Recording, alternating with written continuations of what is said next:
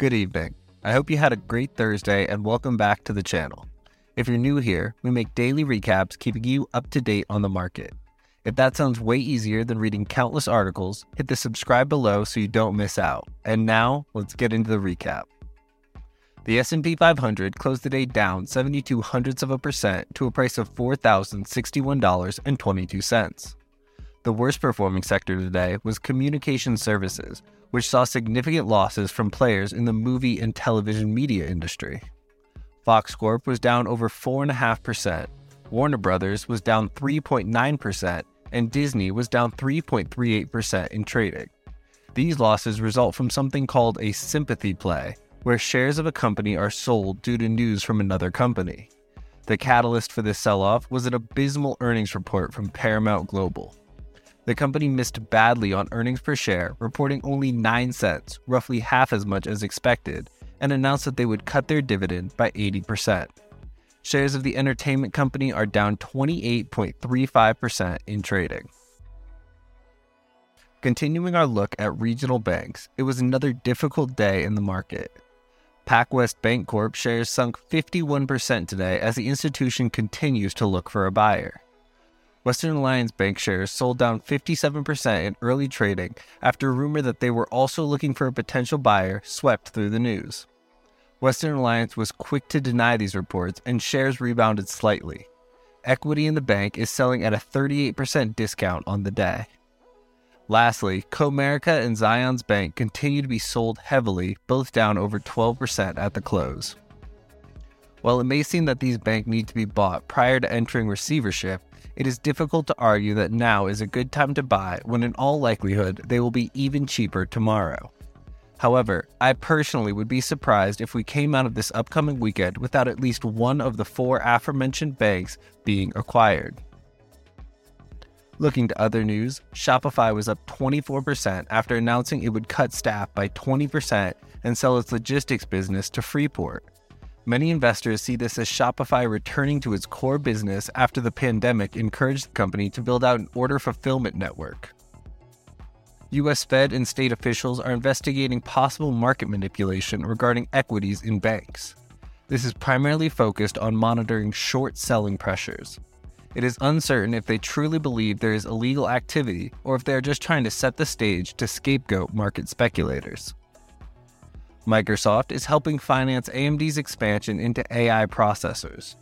The software giant is providing support to AMD's efforts and working with the chipmaker on homegrown Microsoft processor for AI workloads, codenamed Athena. With the purchase of OpenAI, Microsoft will be dealing with more and more AI systems and needs a processor that can handle these workloads. Today, we got our weekly look at domestic jobless claims, and it was a mixed bag. The number of initial claimants was 242,000, slightly higher than forecasts of 240,000. Continuing claims came in at 1,805,000, which was 60,000 lower than expected.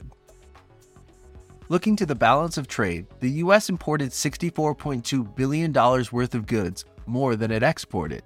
This is unsurprising, as our country has been in a trade deficit for quite some time. Tomorrow, we will get the unemployment rate for April and a look at the change in non-farm payrolls. Going into all the earnings for the day, we'll start with Apple. The electronics giant had revenues of $94.84 billion, a little over $2 billion more than expected. The company reported an earnings per share of $1.52, 9 cents higher than estimates. Most importantly, Apple announced that sales for their iPhone, which make up 54% of revenue, rebounded after a difficult fourth quarter. They jumped slightly at after hours on news of a $90 billion share buyback. Moving to Moderna, they reported a much better than expected quarter this afternoon, announcing revenues of $1.86 billion, $700 million higher than analysts expected. Earnings per share came in at 19 cents, much better than the expectations of $1.73 loss per share. Block Inc. reported an earnings per share of 40 cents, 6 cents higher than expected, and quarterly revenues of $5 billion, $400 million higher than estimates. Carvana beat loss per share estimates of $1.87, reporting a loss of $1.47 for their first quarter. Revenue beat analyst estimates of $2.58 billion, reporting $2.61 billion.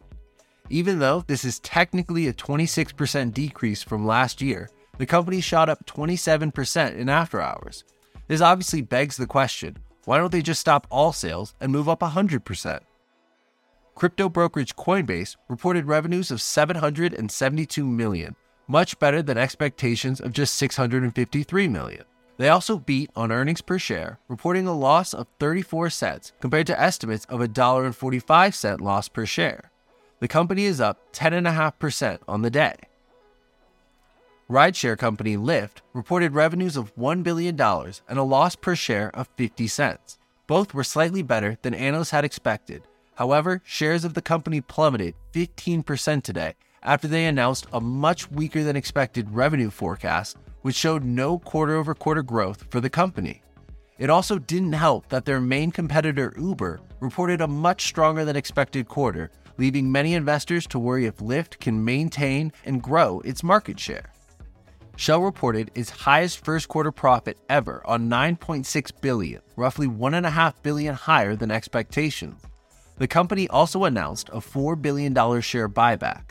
Unfortunately, this was not enough to erase losses from earlier this week, as the markets worry what the immediate oil demand will be if we go into a recession.